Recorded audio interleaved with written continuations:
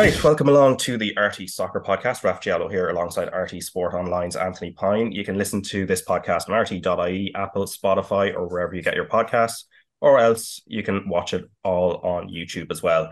Lots to talk about today, including the Republic of Ireland making a winning start to their UEFA Women's Nations League campaign on a historic day at the Aviva Stadium on Saturday. Plenty to chat about in the League of Ireland too, like Galway United's early promotion to the Premier Division and some unexpected results in the top flight. And to run through all of that, we're also joined today by journalist Jonathan Higgins, who is also a very proud Galway man. So we'll have plenty to say, obviously, on Galway United's promotion, and obviously was on commentary for LOI TV as well on the day. But before we start that, first up, of course, we're going to talk about the Republic of Ireland's 3-0 win over Northern Ireland in the UEFA Women's Nations League opener, with the goals from Lucy Quinn, Kira Carusa and Lily Agg. And Anthony, you were at it for RTÉ Sport, and what was the atmosphere like?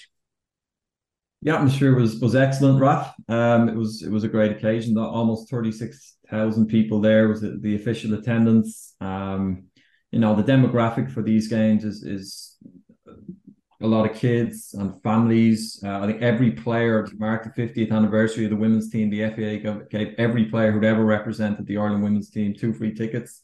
So there was a real feeling of sort of celebration and occasion about it.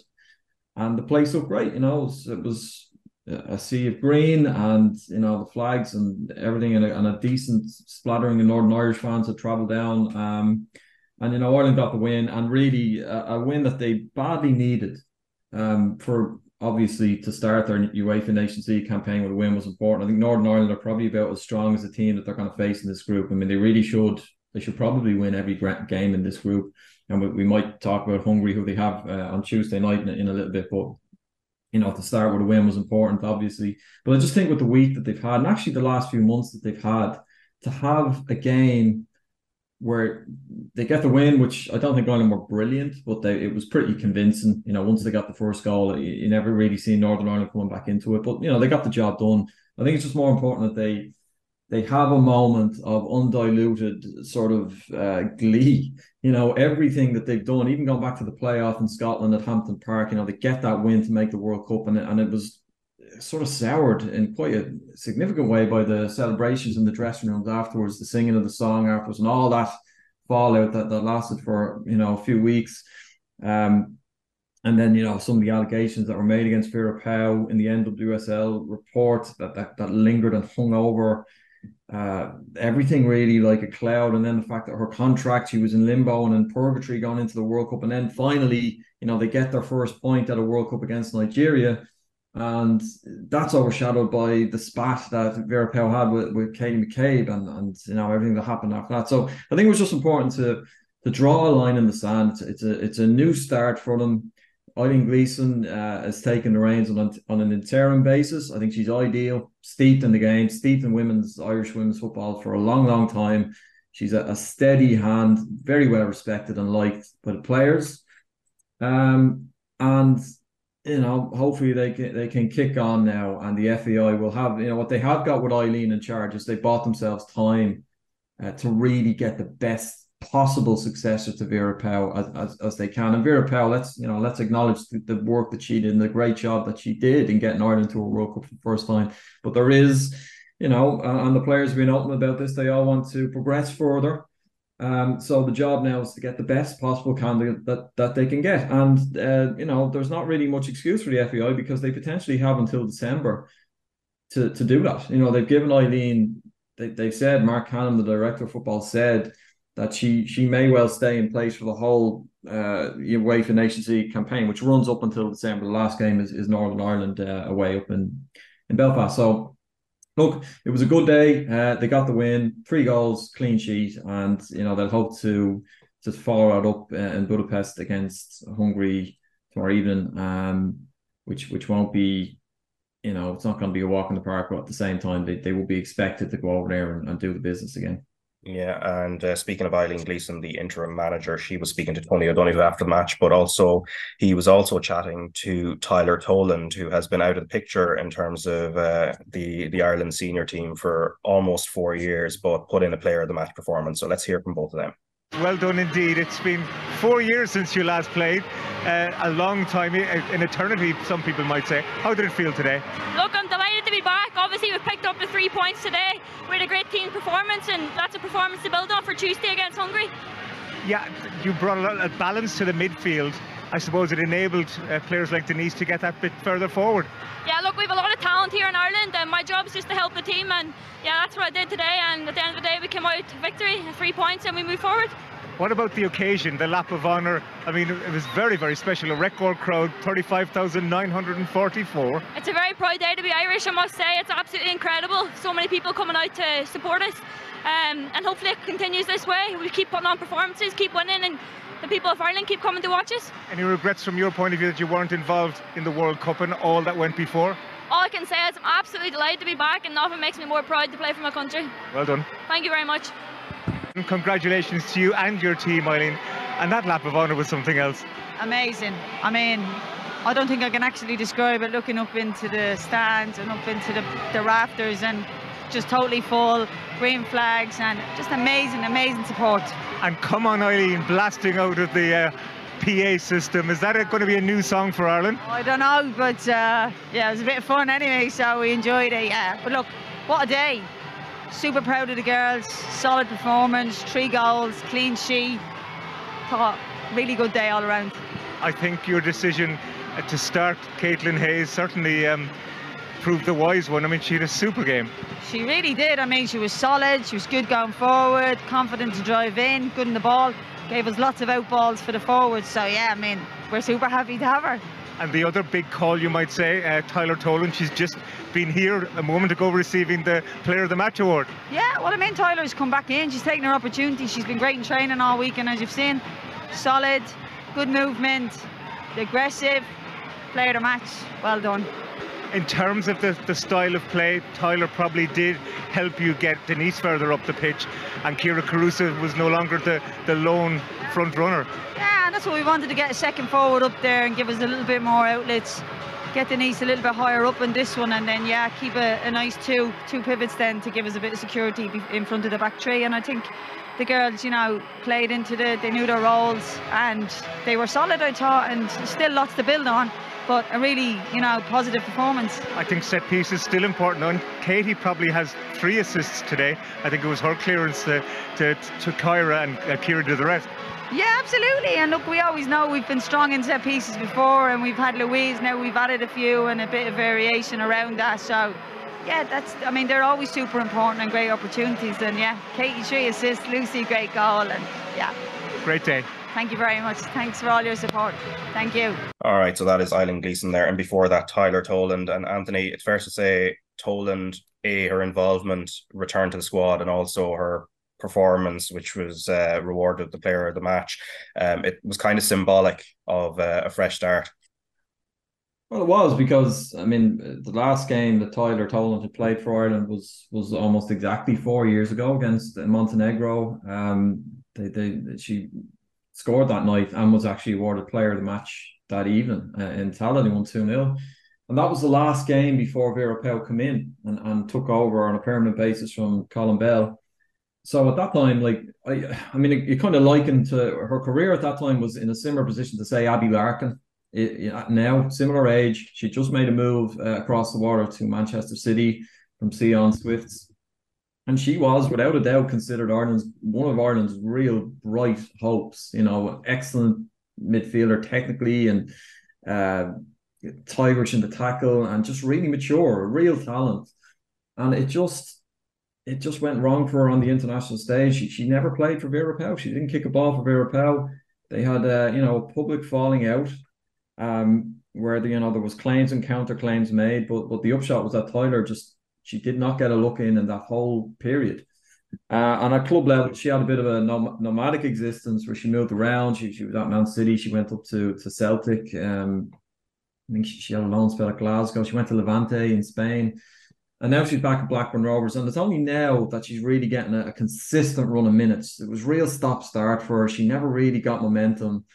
And this is a massive boost for her. Like, Eileen Gleeson has given her a serious injection of confidence by putting her straight, not just back in the squad, but straight back into that starting 11.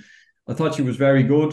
she's a really confident type of character. Like she was, there was no sense that she was overawed. She was barking orders. She was directing the players around her, and she did give Ireland control. Like, and especially in the first 25 minutes, Ireland did look a little bit, probably a little nervous, which is understandable. There was a lot of stray passes, and the play was it was too slow. It was very pedestrian.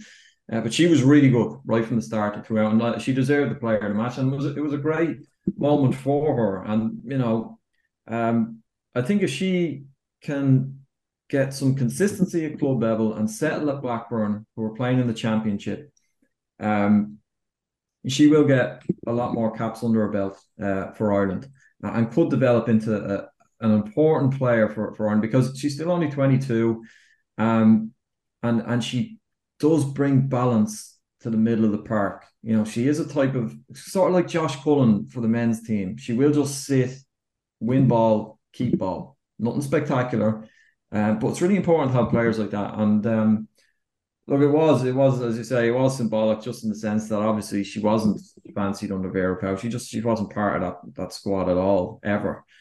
And first game post Vera Pauw, she's straight back in the team. But look, as I said, we'll see how Tyler progresses in the next couple of years, and there'll be tougher tests to come as well in terms of the caliber of the opposition that Ireland will face. But it was a great return for her, and it was a great day for her, and she did play very, very well. Yeah, and Jonathan, looking at some of the bits around the style of play, and I guess one of the talking points from the World Cup was how to free up Denise O'Sullivan and Katie McCabe. From your viewing of the match, did you feel that there was a bit of a departure from the way Pauw had things set up previously? Oh, hugely. I think firstly, just to repeat on what Andy said, I thought it was a pivotal day in Irish women's football, in terms of everything that happened. It was funny, ironic, nearly the iconic first appearance in the Viva Stadium was nearly irrelevant, for want of a better word. It was all about a reaction of the players that got, by many, I suppose, facets of society, they got absolutely lambasted for their role, or perceived role, in the removal of Vera Pauw. And it was a huge day for the squad as a whole. And I think you saw that at the end, really, in terms of the unity together in the huddle. And you saw Katie McCabe really barking instructions and Alan down. I thought it was a huge, powerful moment. You nearly get goosebumps watching it. It felt like a huge moment of, this is us, we're Ireland, we're stepping forward. In terms of the style of play, yeah, it was so obvious. I think Tony nailed it in the interview. There was those big gaps between midfield and up top were disappeared. Like, for me, without going overboard, I think Denise O'Sullivan is one of our best ever, most skillful midfielders, male or female. I think she's an outrageously talented footballer. And I think we haven't seen the best of her. She's definitely restricted with the handbrakes on a bit when she's playing more of a 6 role, which by and large she has. And it's the same, you can probably make the same argument with Katie McCabe as well. But just having Tyler in the middle of the pitch there, I think it's just that little, I think Claude Ranieri used to best describe it when he's talking about Makelele. He said he's the battery in my watch. He just makes everything tick in the middle of the field. And that's the role that she brought, and just added a bit of structure, a bit of a safety net, and allowed us to be 10, 15 yards more forward. And I think it was noticeable that, like, I think there is, look, obviously there is, you won't say it was a tactical perfect performance. I thought Hayes in particular gave us another option in terms of those high diagonal balls, primarily from the right across the left, splitting defences. I think there was a couple of pieces from the tactical nerd point of view to get really excited about. But I think I was so proud of Tyler Tolan. You can imagine everything her and her family went through in recent years, both watching on and then the public fallout. But to be back, and not only to put in such a polished performance on the pitch, but the interview I thought was class. It would have been very easy there to and understandably to let slip, but it was, like her performance on the pitch, it was no, this is it. It's all about next forward. It cut it down. It was kind of almost blunt in a way, and I mean that as a compliment. And I think that's hugely exciting. Anthony's touched on it there as well. Consistency going forward is the key. It's the one day out. It's the sugar rush potentially. It's to keep going. But I think it was a pivotal day in Irish women's football, and I think the squad answered a lot of questions and they stood tall, and I think we're all insanely proud of them. Yeah, and one thing that kind of stayed the same, Anthony, was the importance of set pieces, and obviously first goal, it sort of stems from that, with the ball falling back to Lucy Quinn at the edge of the box, and then of course Lily Ag as well with the header that made it 3-0. Yeah, there's a couple of things in this. I mean, first of all, I agree with Jonathan in terms of the little tweaks that were made. It did help that there was more support for the forward player Caruso. Obviously, Lucy Quinn was up there. We should acknowledge the quality of the teams that Ireland have played in the last year. I mean, under Vera Pauw, it was a clear tactic to play the best possible teams that they could get. The USA twice, China, France. These were the teams that were playing in the run-up to prepare them for the World Cup. They're all in the top 15 in the world. So, Northern Ireland are not at that level. And I think Ireland, had they been playing a better team on Saturday, they would have been punished in certain moments, particularly as I was mentioned in that first 20-25 minutes, the passing was way too slow and it was quite loose.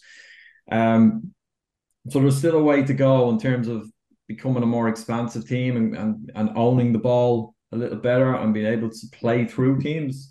But at the same time, you should always play to your strengths, and if you've got certain things up your sleeve, then why not try and make the most of them? And one of this Ireland team, like, they are really good at set pieces. Our only goal at the World Cup came directly from a corner. 2 of the 3 goals on Saturday came from corner kicks, and that brings me to the second point, which is the introduction and arrival of Caitlin Hayes, because you had Diane Caldwell and Louise Quinn, who are, the twin towers. They've always been excellent and are, a great threat off set pieces. But she caused absolute chaos, Caitlin Hayes. She is brilliant in the air, brilliant. And it's another problem for the opposition to deal with in those situations. Now, instead of having only 1 or 2 and you double up on, say, Louise Quinn, now you've got 3. It's not just about height. She's a very good header. She could have scored 2 goals.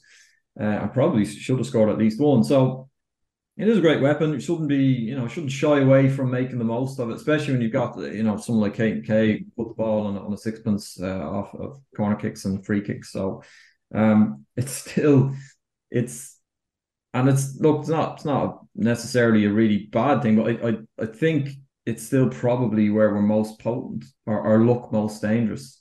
So there's a bit of a way to go before, for Ireland to develop a style where they can really damage teams by playing through. And even the third goal was a mistake, wasn't it? Kerry Caruso's third goal was a mix-up at the back. So I know Ireland had other chances throughout the game, but it's still, you think in a lot of these tight games, that the breakthrough is most likely going to come off set piece for Ireland.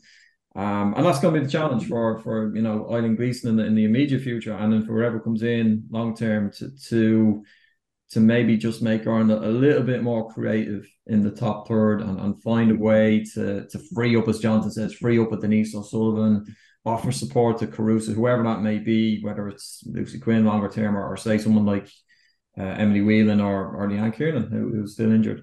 But yeah, look, that was more things change. More they say the same as they say, like set pieces still crucially important for that team.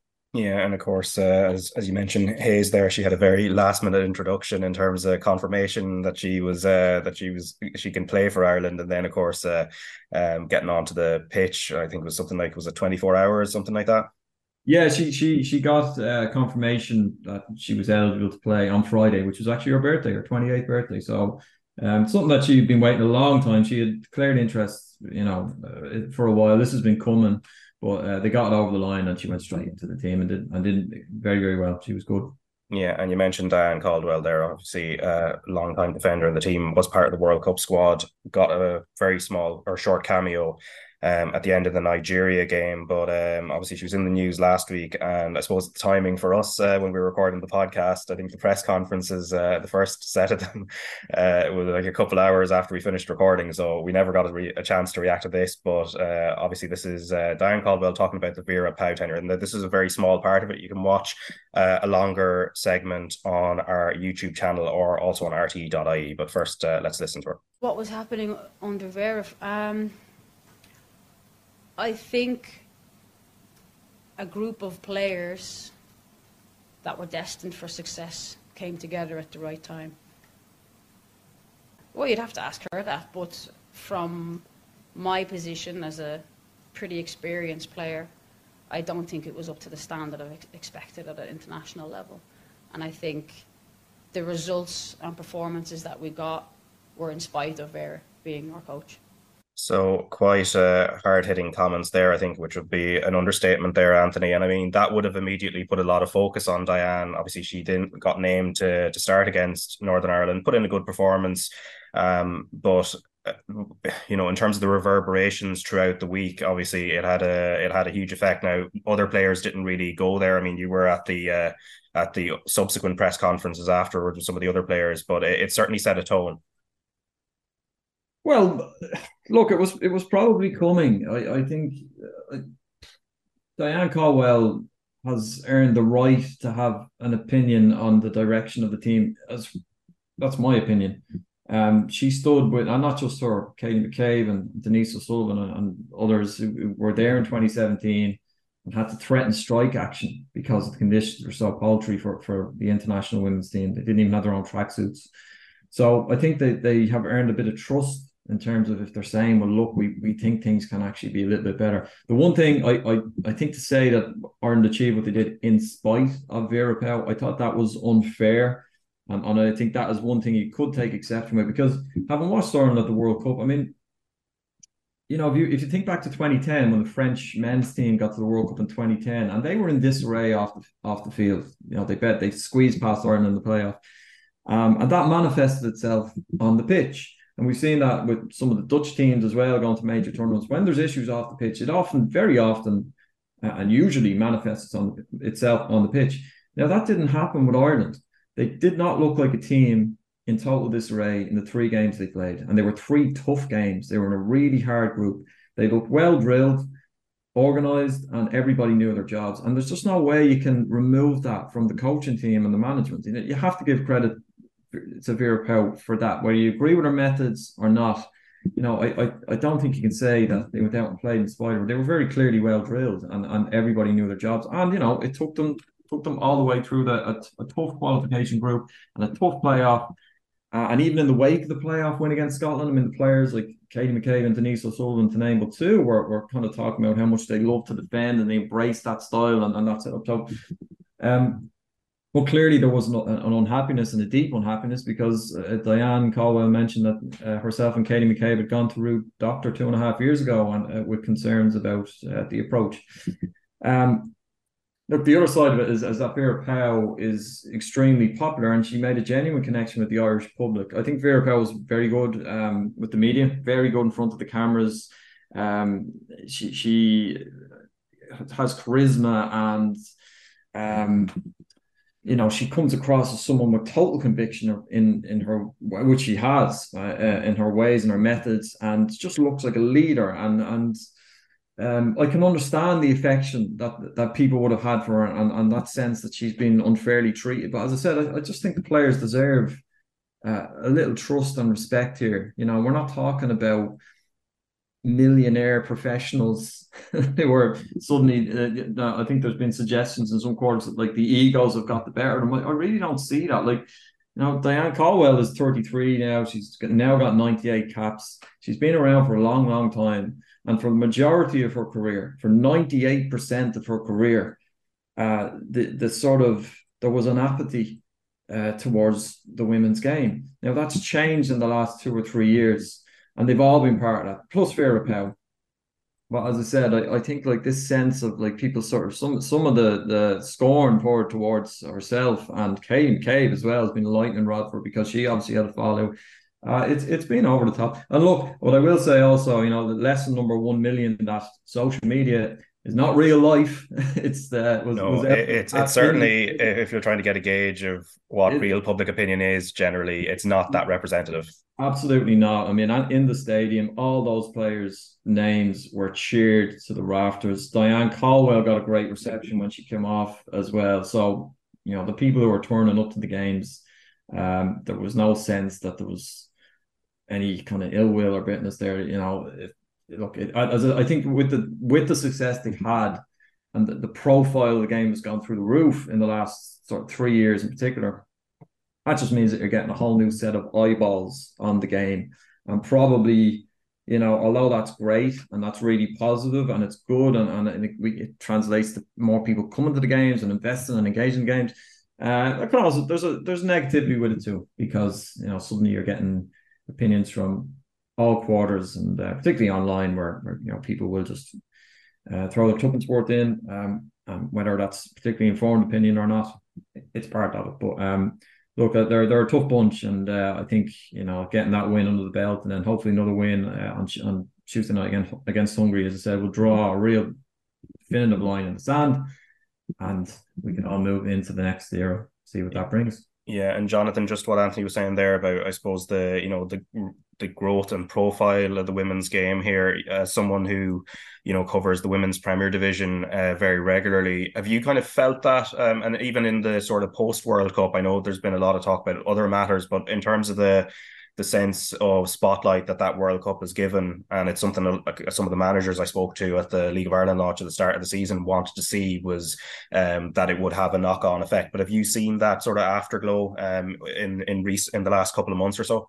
Oh, definitely, yeah. Like I think I suppose the World Cup has given it the sugar rush, and it's continued on. But the fact as well is that there's been so many players from the World Cup squad were up until recently enough. Many of them were still playing in the League of Ireland here, so there's that connection really between supporters and your icons and your heroes are in pretty much close knit reach almost. I think that adds to it a good bit, and it gets certainly given a bit of a high profile to the league. I think the league as a whole probably still needs a kick in the right direction. I think we're slowly going. I think there was baby steps maybe this year in terms of the contract situation with players. I think Rovers coming into the league kind of added to that, or accelerated that progress from the outside looking in. And it can only be better if the facilities are going to better. Like, just I know from our own point of view here, with Galway United being under the two teams under the same umbrella now as well, and the success of Phil Trelawney's side with the All Ireland League success, and there's a lot of young talent coming through that would have been in under 17, under 19 teams are now playing, first team football, which is a big boost as well. And the profile of the league, although I think I heard someone the other day saying the age profile is coming down, but probably the quality is probably going up in abundance really in terms of what we have. And, that's great to see. And we've been lucky enough as well. There's been great exposure to the league in recent years, and we've had a couple of dramatic title last day outs. The one from that one in Piedmont and Shells, I think strikes to memory straight away. It doesn't from 2 years ago, but yeah, no, it's growth, but it probably does need an extra. It's like anything. I think that it's when you're coming from a distance of so far behind, you're always conscious of not patting yourself on the back and pushing on, but you can definitely see a good bit more interest. I think the players are a lot more recognizable now, in terms of the exposure, in terms of being people identifying me, even as general sports fans. I think, which sometimes isn't the best barometer, but I think if you're having those kind of conversations in your day-to-day conversation, this usually a sign of things are going in the right direction. Where unfortunately, even in recent years, that mightn't have been the case. So yeah, one kind of slowly going in the right direction, but I suppose I will put a little caveat. I think it still has a bit to go, unfortunately. Yeah, and obviously for Ireland, next up, it's Hungary in their second Women's Nations League game. That's live on Tuesday at 6 p.m. On RT2 and the RT player. And Hungary, Anthony, are the closest ranked Ireland if you look at the FIFA ranking. So they're 42. Ireland are 24. Northern Ireland, who of course were beaten on Saturday, are 47, and then Albania 72. And from speaking to the former Ireland manager Sue Ronan a few weeks ago on this podcast, she was making the point that maybe in terms of judging Ireland's progression post POW, it might be until the Euro qualifying campaign, which, if, as you said, there's a good chance that Ireland win, all their games, they'll be playing in League A, which will bring the type of caliber of opposition that, they matched up well against in the World Cup, and then in the qualifying campaign, the likes of your Finlands and the likes of Sweden as well. But in terms of judging Ireland, I guess it's more of a hit pause for the moment, I guess. Yeah, I guess so. I mean, look, they still have to go and win the games. Like, it is an opportunity for Ireland to sort of to get a string of wins together and get promoted to League A, the Nations League. I mean, just for context, Hungary finished behind Spain, Scotland, and Ukraine, and they're in their World Cup qualifying group. But they bet Ukraine 4-2 in Budapest in that campaign, and of course Ireland slipped up against Ukraine in the previous campaign, the Euros campaign. They lost 1-0 over there, if you remember, Anya Gorman's own goal effectively ended Ireland's hopes of making it to the Euros. They have beaten, Israel twice this year, Greece, Bosnia, but all those teams are ranked outside the top 60 in the world. Finland, Finland would be similar level to Ireland. We edged them out in World Cup qualifying, but Finland bet them 8-0 last February. So, Ireland should be going there and winning, really. But at the same time, you got to go on the road, you got to take care of the business, and the same applies to Albania, and then obviously going up to Northern Ireland in Belfast. But I think this is the thing with Ireland in the last 2 years. This is really the fact that we're even talking in these terms and saying that they should be doing this, and we won't really be judged until the qualifiers when we go to League A. I mean, that in itself is a good barometer of how far they've progressed. I would say that even 2-3 years ago, certainly, you wouldn't be taking stuff for granted with this group.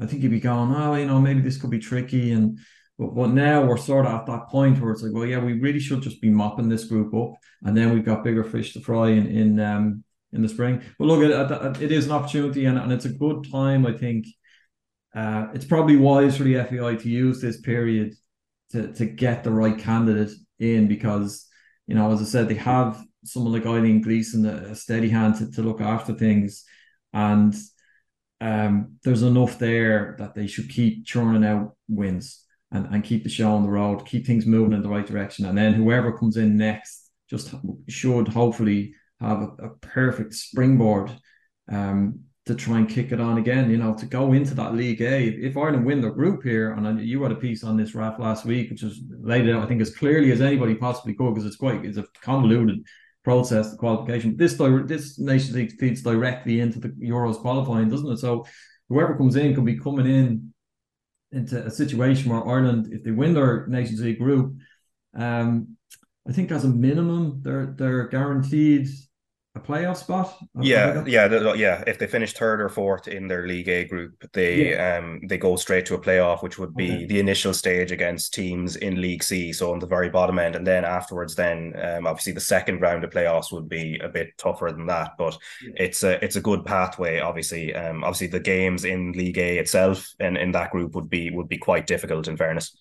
But they have, as a worst case scenario, they're going to have a playoff semi-final against a lower seeded team. So, that's a great opportunity for them, and as I said, potentially a great platform for a new person to come in and going on the road in any international game. If you look at Hungary's results, there's occasional fixtures where they only got bet 3-0 by Spain as well as part of that qualification campaign. So there's times where they look capable of being stubborn and difficult to beat, but they opened their Nations League last Friday against Albania, and they only drew 1-1. And Albania are the lowest ranked team in this group. So it's a game that Ireland should be going over to win. They'll expect to win, and I think they will, and kick on then into the next window in really good shape.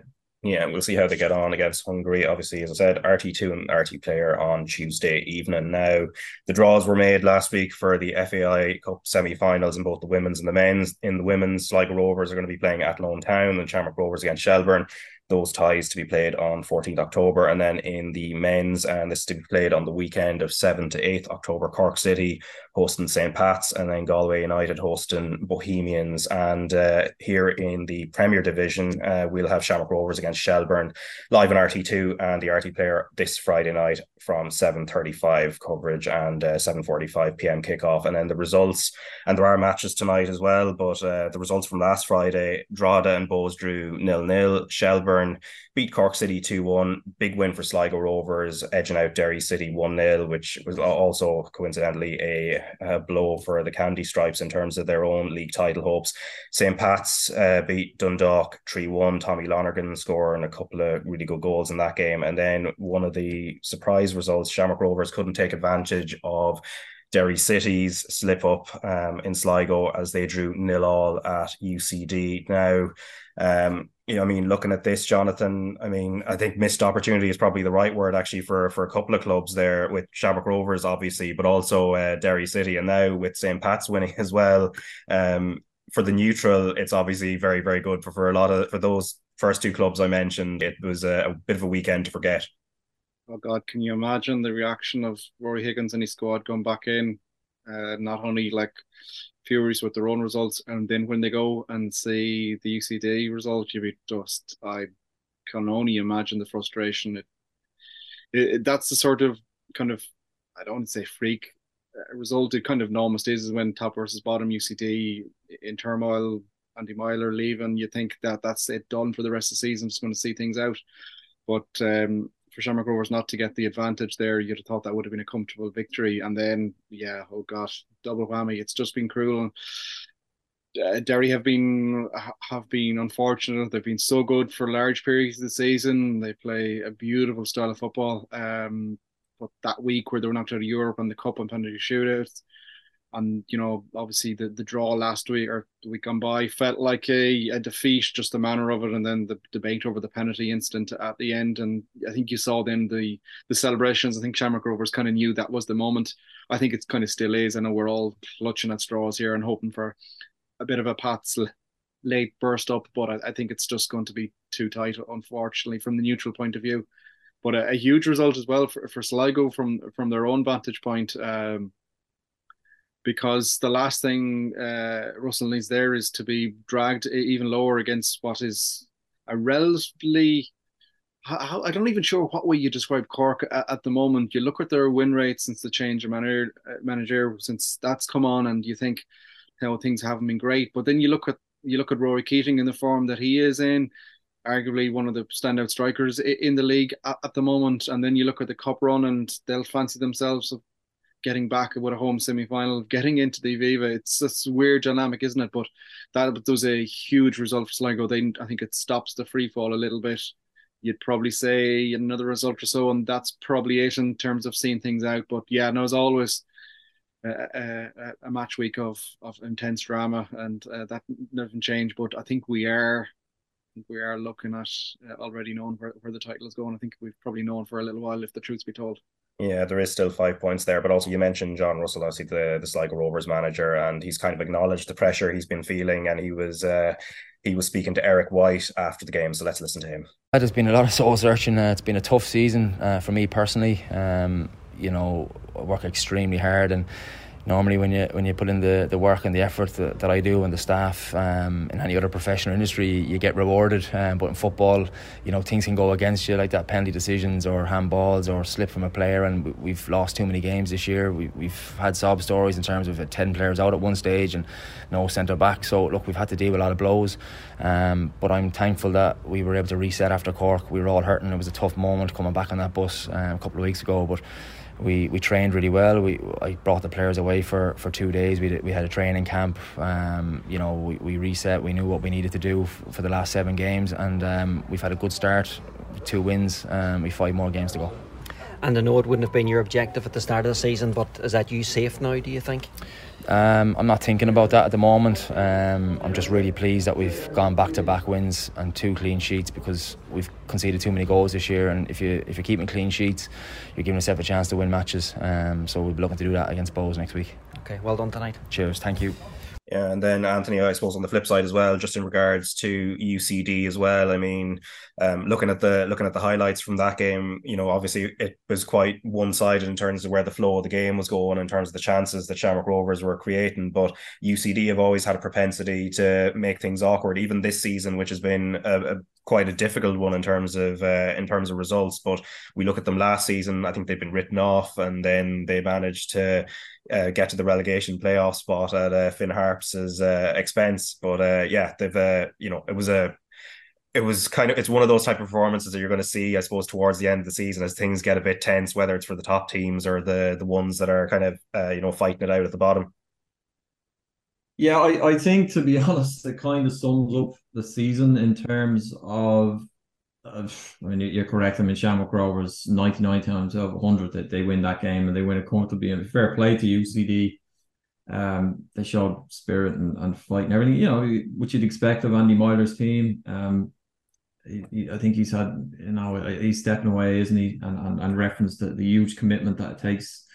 That's just taking its toll on him, and he'll go with a lot of goodwill because he has done a good job there. But I think it's just the gulf has caught up on them. But really, it's Shamrock Rovers they haven't had to be absolutely superb this season to be a little bit better than everybody else, and that's really the thing that it's going to boil down to. They're just a little bit better than everybody else. They've so much experience, they've so much winning experience, and you look at that game where you go, wow, they 0-0 draw with UCD. Not many would have had that in their accumulators, but Derry couldn't make the most of it. Now you're probably looking at St. Pat's are realistically the only team that can pip them. I think Pats have been playing particularly well, but they've churned out wins, and they have Shamrock Rovers in the second last game of the season. So hopefully it comes to that. Hopefully we get to that game. There's something just from a neutral's point of view, but Derry will be absolutely kicking themselves. No, it's funny. I watched Sligo Rovers play Derry early in the season, and thought Sligo were really, really good. I was up in the Ryan McBride Brannywell that night. They were excellent. They drew 1-1, and you come away from that game thinking, Sligo they're going to be in the top four, and Fabrice Hartman is going to be in the mix for Player of the Year. They were really impressive, and it just hasn't happened. They've sort of sunk. They plateaued and then just sunk, and they were in a real funk. But as Jonathan alluded to, they won their last two games against UCD and against Derry, and should now be probably okay. But that's a real stinger for Derry. That will hurt them. That will hurt them. And there's just been a few occasions. Shamrock Rovers are still Shamrock Rovers. They're steeped in title winning. The whole club has just got that winning experience. They know how to get over the line. But they have given the chase and pack opportunities. And the last couple of weeks, Derry will feel they should have bet them up there at their place. Should have bet them. They didn't. Rovers got the late penalty from Graham Burke, and then Shamrock Rovers slip up again, and they don't capitalise fully on it. And as I said, that kind of sums up the season. I just think like Shamrock Rovers, without having been absolutely brilliant throughout the campaign, and I think we've seen better title winning teams in the last few years under Stephen Bradley. I think there's been years that they've been more impressive, but I just think they're just a little bit better than everyone else. It's just whatever it is, that cutting edge, that mentality to just dig it out and do enough. I expect them to get over the line in the next few games. Yeah, as you mentioned, Andy Myler leaving UCD at the end of the season, and his current assistant, Willie O'Connor, is going to take over for 2024. But he was speaking to Peter Brannigan at the weekend and kind of touched on the reasoning for his decision. Andy, I suppose big news emerging last week in terms of your role with UCD. So just tell me a little bit how the decision came about, why you made it. Actually made the decision a long time ago. I made the decision quite early on in the season, April, May, just that my full-time career is just too busy at the moment to try and combine it with anything else. And I have to, I suppose, that's what pays the mortgage. So I have to weigh up everything that's on, and to be honest, I would never ever want to give football anything less than 100%, and at the moment I'm just too stretched across all fronts, so I have to let the day job win for a while. Yeah, and in terms of, I suppose, the enjoyment, like we've spoken at various points throughout this season about the difficulty that UCD have. You're not the first manager to experience. It seems like you won't be the last. But how demoralising is that? Because I know last season when I spoke to you at the end of the year, you were absolutely over the moon with keeping the team up. So how frustrating is it not to be able to give it a real proper go like you'd want to? I wouldn't use the word demoralising at all, Peter, to be honest. I love football, and I've loved, like in lots of ways, I've loved this season as much as every other season. We had some fantastic times the last 2 years, going up, staying up last year, fantastic days, nights, all that kind of stuff. But I'm in football long enough to know as well that the circle turns, and sometimes it's your turn for disappointment. So, but I've never anything else than loved Friday nights, loved playing, loved coaching, managing, all that kind of stuff, and I look forward to the bit. I'll miss it really, really badly over the next while as well. So it's something, like I said, it's something that I love. So no, not demoralised. It's disappointing, you take that disappointment, but something, and if you're in football long enough, you should get used to disappointment, because there's more of that than champagne corks popping. So no emotions like that. Just disappointed that we probably left some stuff behind us this season for sure. When we look at the performance tonight, that's a little bit disappointing, but there's lots of reasons for that sound like excuses, so we won't use them.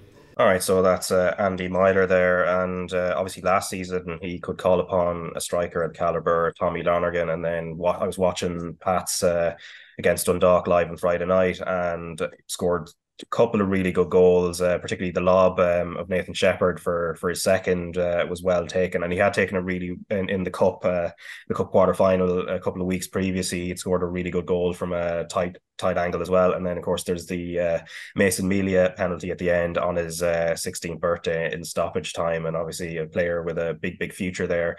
For Pats. Dundalk, on the other hand, started the game really well, and they needed a reaction after what had happened in the cup quarter-final against Galway United, where they went down 4-0, 3-0 down at half-time, and John Daly, the St. Pat's manager, and Stephen O'Donnell, the Dundalk boss, were also speaking at the weekend.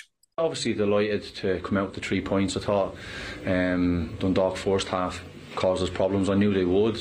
You know, they're a good side, and I think the result the weekend against Galway, I knew they'd have a response, and they certainly gave that. And as I said, they caused a few problems. I thought the lads, managed that at times well on the pitch, and the times that we got through them, we then lacked that final killer pass at the last little bit. And delighted for Tommy Lonergan. Obviously, he's had to be patient and wait for game time and wait for minutes, and he's obviously come on the weekend there and scored the winner of Finn Harps and scored 2 today. And delighted for him. I thought that was a snapshot of our season. Thought we dominated the first half. Should have been going in ahead at the break, and then out of nowhere, then just through very basic mistakes, 2 direct balls, we're 2-0 down.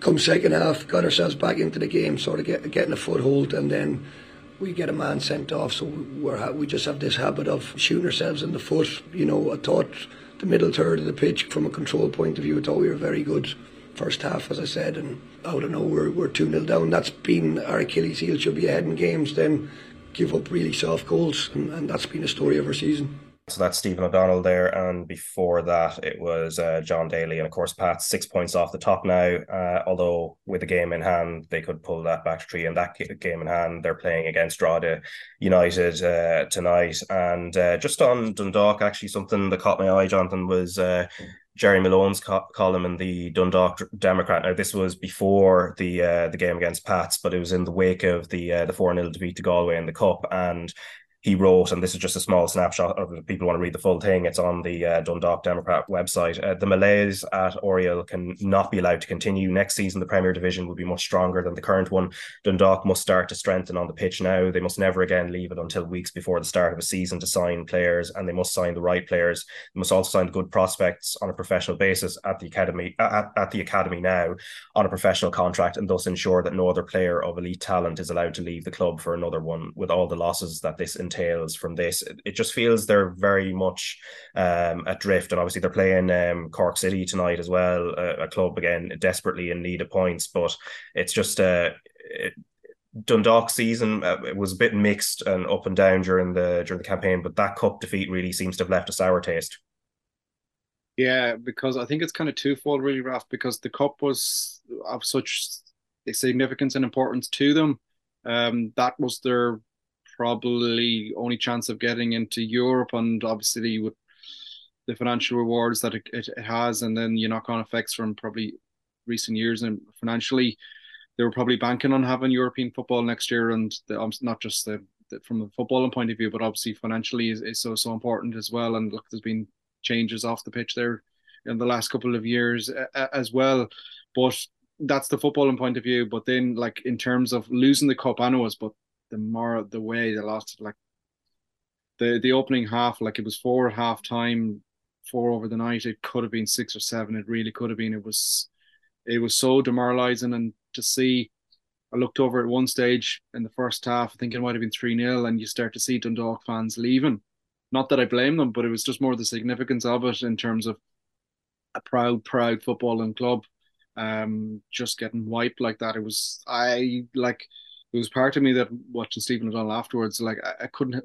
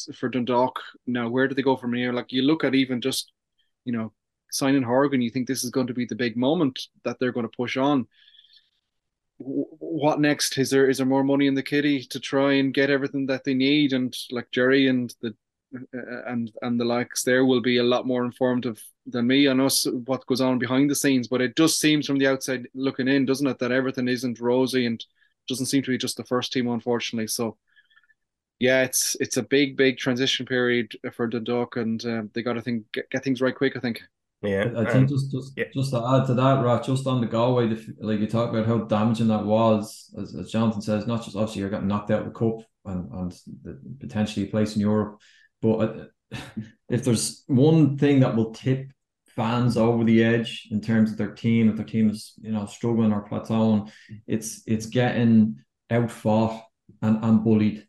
And it was the nature of that defeat in Galway. They were outfought and bullied spectacularly. And it was almost like they weren't prepared for what was coming, and they should have been. If you're going to play Galway, managed by John Caulfield and Ollie Horgan, you better get ready for a scrap. And they just didn't look ready for it, and that's the thing that I think really would have angered Dundalk and Stephen O'Donnell. I think that would really have hurt them and rocked them. There was a bit of a response against St. Paschal. They lost the game ultimately. And that there is just that sense they're drifting a little bit, because they had a good year last year and they got into Europe. Stephen O'Donnell, as a young, very highly rated young coach, had won the Cup of Pats and then come back to Dundalk. But they're just drifted this year, and as Jonathan says, and he's right. Jerry probably references his column and be more informed than us in terms of what's going on there, but. Just from the outside, it does look like it's just drifted, and they really need to get things back on track in the off season, and probably look at the personnel, the type of players that are coming in, and try and fix some of the issues that are there at the minute, because they're just a little bit too easily beaten Dundalk this year. When things go a little wrong for them, a little bit of softness there. Yeah, which means, of course, tonight's game against Cork City, which is 7:45 p.m. kickoff at Oriel Park, is kind of huge for them in terms of snapping them back into some form, although Cork City are fighting as desperately as possible to try and claw back the gap to Sligo Rovers and also to Drogheda, who are away at St. Pat's. Also a 7:45 p.m. kickoff tonight. But the other thing, Anthony, the other game as well, and it's now a battle for fourth place. Bows and Shells are now separated by a point. Shells have gone above them after beating Cork on last Friday night, 49 points, and Bows just behind now. Of course, there is no place in Europe guaranteed with fourth. With the way things are, the cup will obviously have the effect on that. Bows are still in the cup. Shells will need, looking at how the table is, Pats to go and win it. But that's a nice little rivalry there, and that should be a good spicy game tonight. Absolutely. I mean, look, you got to take your hat off to Shelbourne. Things are going well there. Off the pitch, there's certain things happening as well in terms of developments they've made and the investment that's come in. And they're a real tough nut to crack. They're going to lose Jack Moylan at the end of the season, which will be a blow for them. He's gone to Lincoln. Yeah, and he scored a good goal, real good composure. I know it was a defensive mistake from the Cork defender, but again, he showed his quality.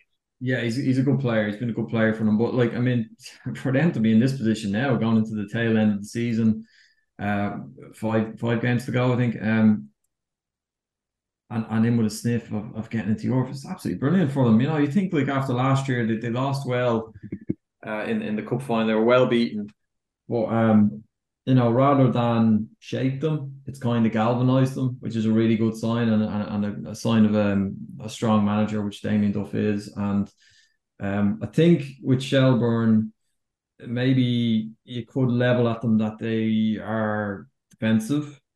You know, it's the priority is to not concede goals first and foremost.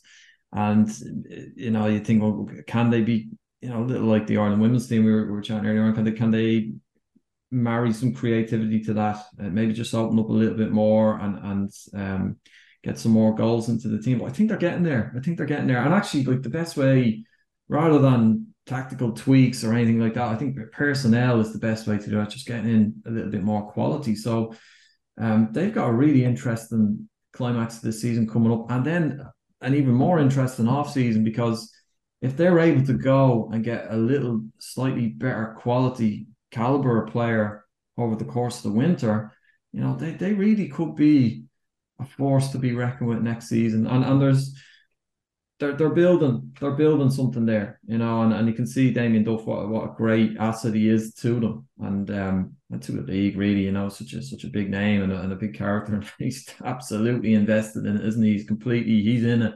He's in 110%. So yeah, look, they have momentum now, and there's definitely looked like a club that is going in the right direction.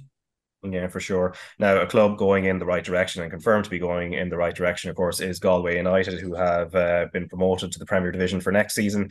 They were well on their way to promotion anyway before they beat Kerry 4-0 on Friday night. And then some of the other results also on the night were Treaty United 4-1 winners against Athlone, Wexford beating Bray Wanderers 2-1, Waterford, who are second, winning 3-0 at Longford Town, and Cove Ramblers trashing Finn Harps 5-1. But Jonathan, you were at Mount Hawk Park on Friday night on commentary, as mentioned at the beginning, and you know, Galway 1-0 up, and to be honest, they only needed the point to go up, and then it just ended up being elation towards the end as they got the 3 goals towards the end, and obviously the scenes as well, a full time. Obviously, delight for the club after what has been a brilliant season. Yeah, no, it was. Yeah, probably 4-0, to be fair, probably flattered Galway United. Kerry had to, I think, you know, Kerry, it's a difficult period for them. You know, the first year in the league, there's a lot of learnings. I don't think their points tally probably reflects their performances, and for large periods of the game, they were quite a danger. Like, it took a couple of big Brendan Clark saves, one in particular just before half time. But I suppose that's probably reflective of the season and what a signing Brendan Clark has been. He's just been absolutely phenomenal, and again, it's been referenced a couple of times. But the Dundalk victory, like at the start of the game, he makes a wonder save. Had that gone in, it's a whole different story. We're having different conversations about Galway United. We're having different conversations about Dundalk. But I guess that is the importance of having a strong, experienced netminder, and he's just been phenomenal what he's been since he's joined. And like, he shows absolutely no signs of slowing up, and looks as agile as ever, looks as solid, as driven as ever. And it's one of the key things that John and Ollie have got right this year, has been adding a bit more experience to them. Regan Donlan, Colin Horgan in particular as well, and signings in the off season. I think all bar one signing had played in the league before, but they got the squad together. It's a really driven squad. And I guess you look at the league table: 31 games, 25 wins, 4 draws, 2 losses, 82 goals for, 16 against. Like, those stats are just crazy stuff. And then you have the other little carrots of the cup semi-final. Who knows what might come for that? Even if the season ended now in the morning and there was defeat in the cup semi-final, it'd be an outstanding season to win it in the style that they have. And also, I think with the caliber of, I have to confess, as a fan, when I heard that Waterford hadn't got over the line last time out, I thought, oh God, here we go again, because Galway United have been a little bit unlucky in terms of the caliber of opposition in the first division over the years. You know, Cork were down, Shells were down as well.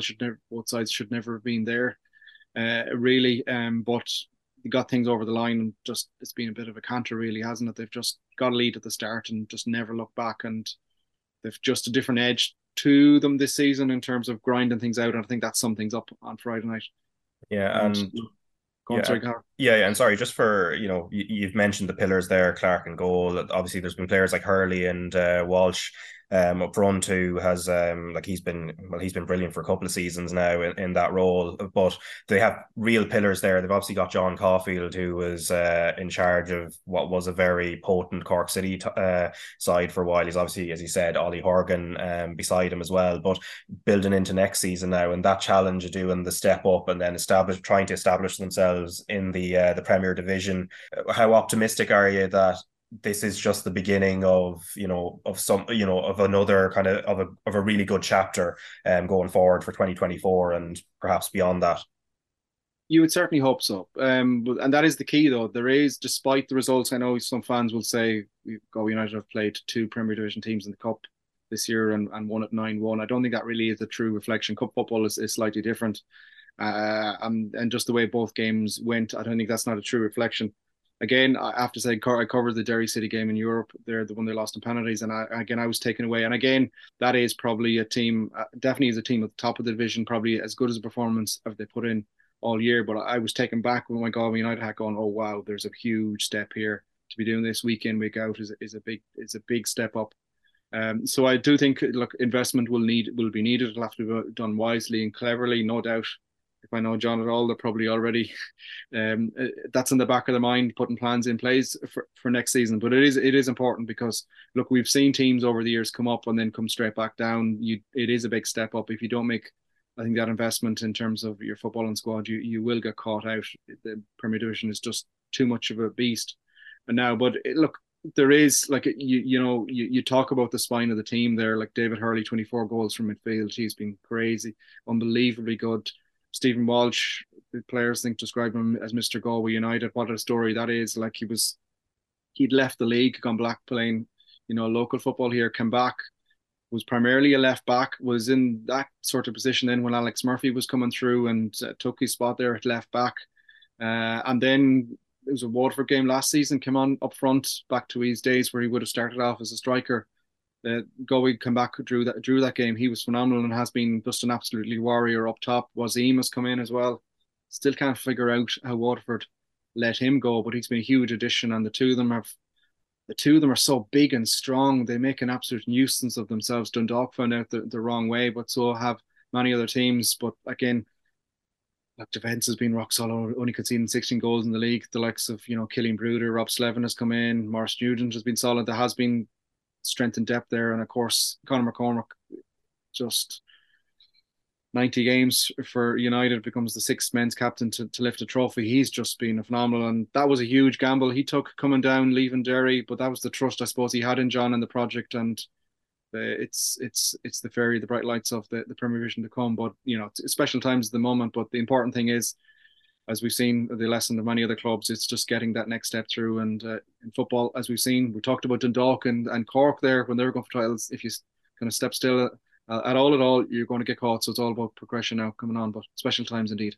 Yeah, and obviously it'll be a celebratory atmosphere tonight. Now they're in action against Finn Harps at home with their game in hand, of course. And Finn Harps also, there is change there. Dave Rogers stepping away from the role as manager due to personal family reasons. The other game tonight as well, it's Wexford hosting Longford Town, and obviously from a Galway United perspective, they'll be delighted to see themselves 79 points at the moment and well clear and obviously promoted to the top division. But before we go, a couple of things to discuss elsewhere. So Anthony, just looking at the results across the water, and not so much in the Premier League but in the Championship, and then also in the Netherlands, just Irish strikers were getting on the score sheet, which was good to see. So Troy Parrott with an excellent first goal for Excelsior, where he's on loan, and this was against Heerenveen. Adam Idah with a brace for Norwich City, but unfortunately for Norwich, it was a brace in a 6-2 defeat to Plymouth. So then there's Aaron Connolly, who has been really good this season and scored again, and then created another as well for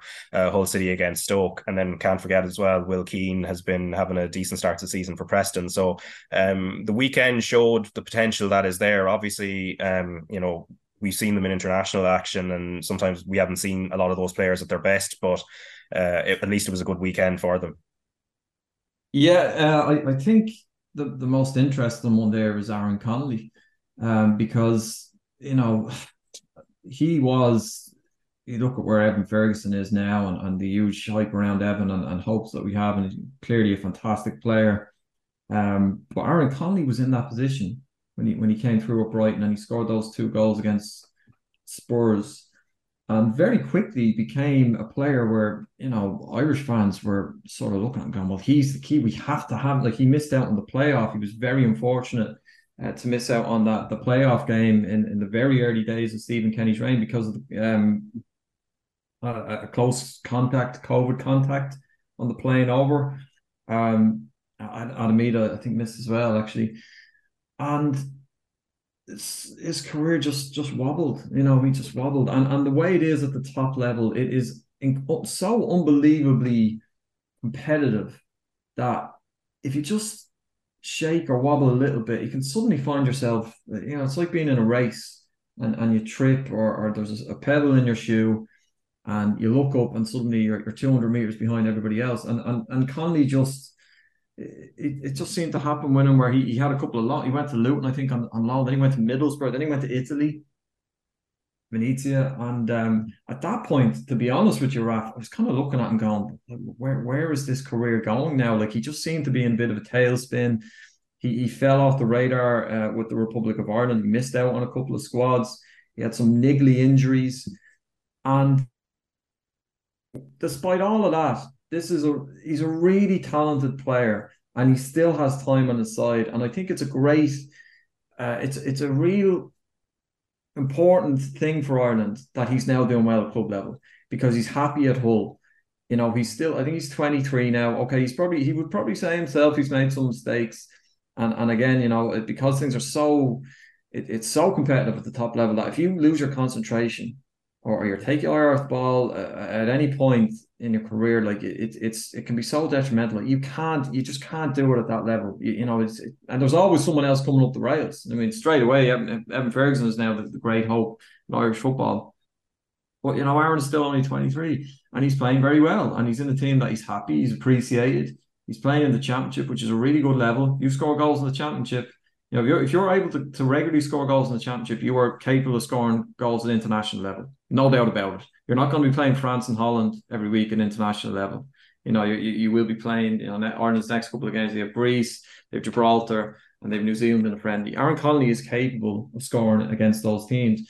So I think that's a really, really important boost for Ireland. If he's happy and he's playing well and he's scoring goals, he can be a big player for Ireland. And whether that's even, you know, pairing Evan Ferguson up front or playing maybe in one of the wider offensive positions, he's an asset. And it's really good to see that. It's good to see, obviously, Troy Parrott doing well in Holland. That's a move that years ago David Connolly made that move and scored bags of goals. And that was a benefit. He took that into the international side as well. So, you know, it's always good to see Irish players do well and score goals, obviously. We can't have enough of that. But I think Connolly is the most interesting one. He's the one, I think, that has the tools to take that form into the international stage. And the way he's going now, like, he will be in the squad, you know, the next squad. He has to be if he keeps doing what he's doing. And he'll be knocking on the door to start. And you know, you'd like to see that. You'd like to see him get a chance and see can he get things back on track, because he deserves credit. He did wobble. But I also just think a player, like, it's so easy to properly tailspin when you had the explosion that he had at the start, that white hot explosion in the Premier League, where you're like the next big thing. You know, when that fades, it's not easy to get yourself back on the horse. And he looks like he's starting to do that now. And you know, he deserves credit for that. But hopefully he can maintain it and you know, maintain that form consistently, and we'll see where it takes him.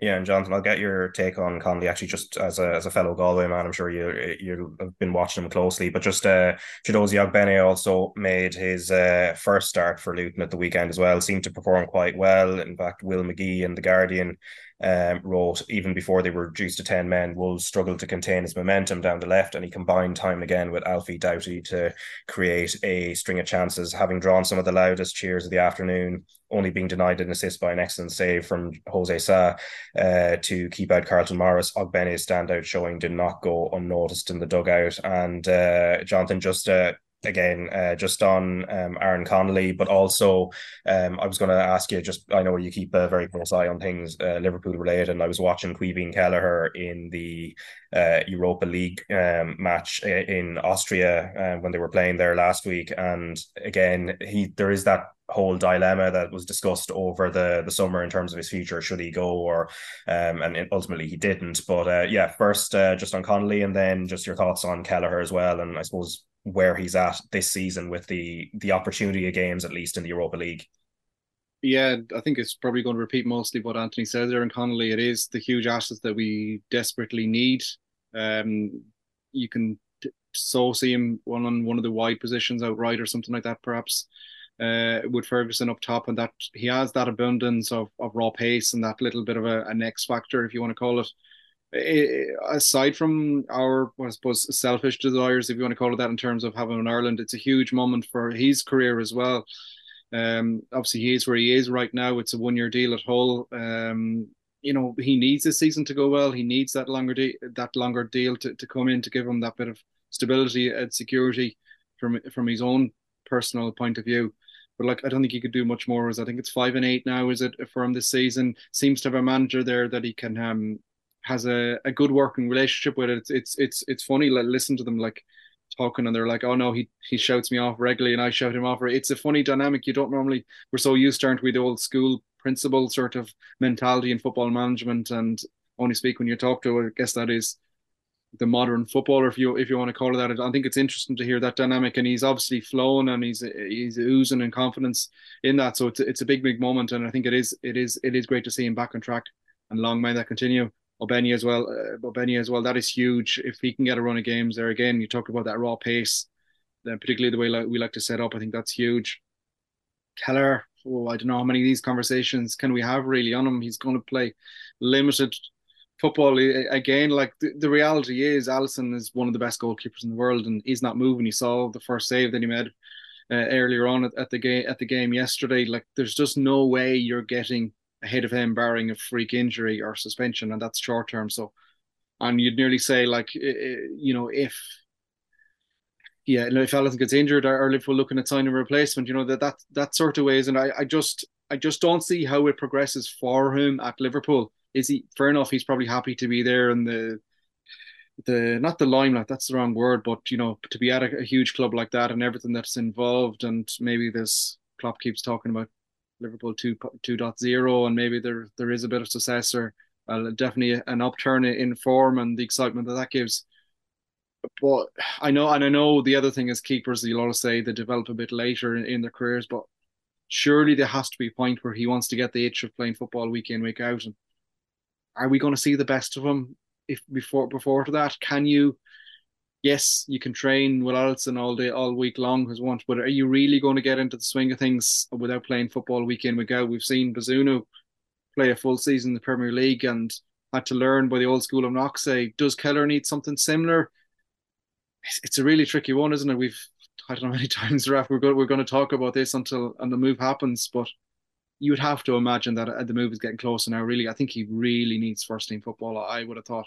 Obviously, there's the all Liverpool supporters grew up, and of our age group, there was always Irish people in the squads. That was the connection that many people had with the club. It's a little bit different now with the backup goalkeeper, but yeah, you'd have to imagine at some stage, from his point of view, he just needs to be playing week in, week out, and get smashed going for a ball, more regularly, and just get that muscle memory in it. I don't think there's. Is he going to get ahead of Bazunu without playing first team football? Is probably the best way to leave it on. Yeah, I think that's going to be a debate that's going to rumble on as long as he's at Liverpool and remaining as number 2. But anyway, that's it for this week. Remember, you can watch Ireland in Hungary in the Women's Nations League live on Tuesday at 6 p.m. on RT2 and RT Player, and also live on an extended game on commentary with Adrian Eames and Marie Curtin, and also Shamrock Rovers against Shelburne on RT2 and the RT Player on Friday night. But Anthony and Jonathan, thanks very much for your time. Thank you, Raf. Cheers, Raf.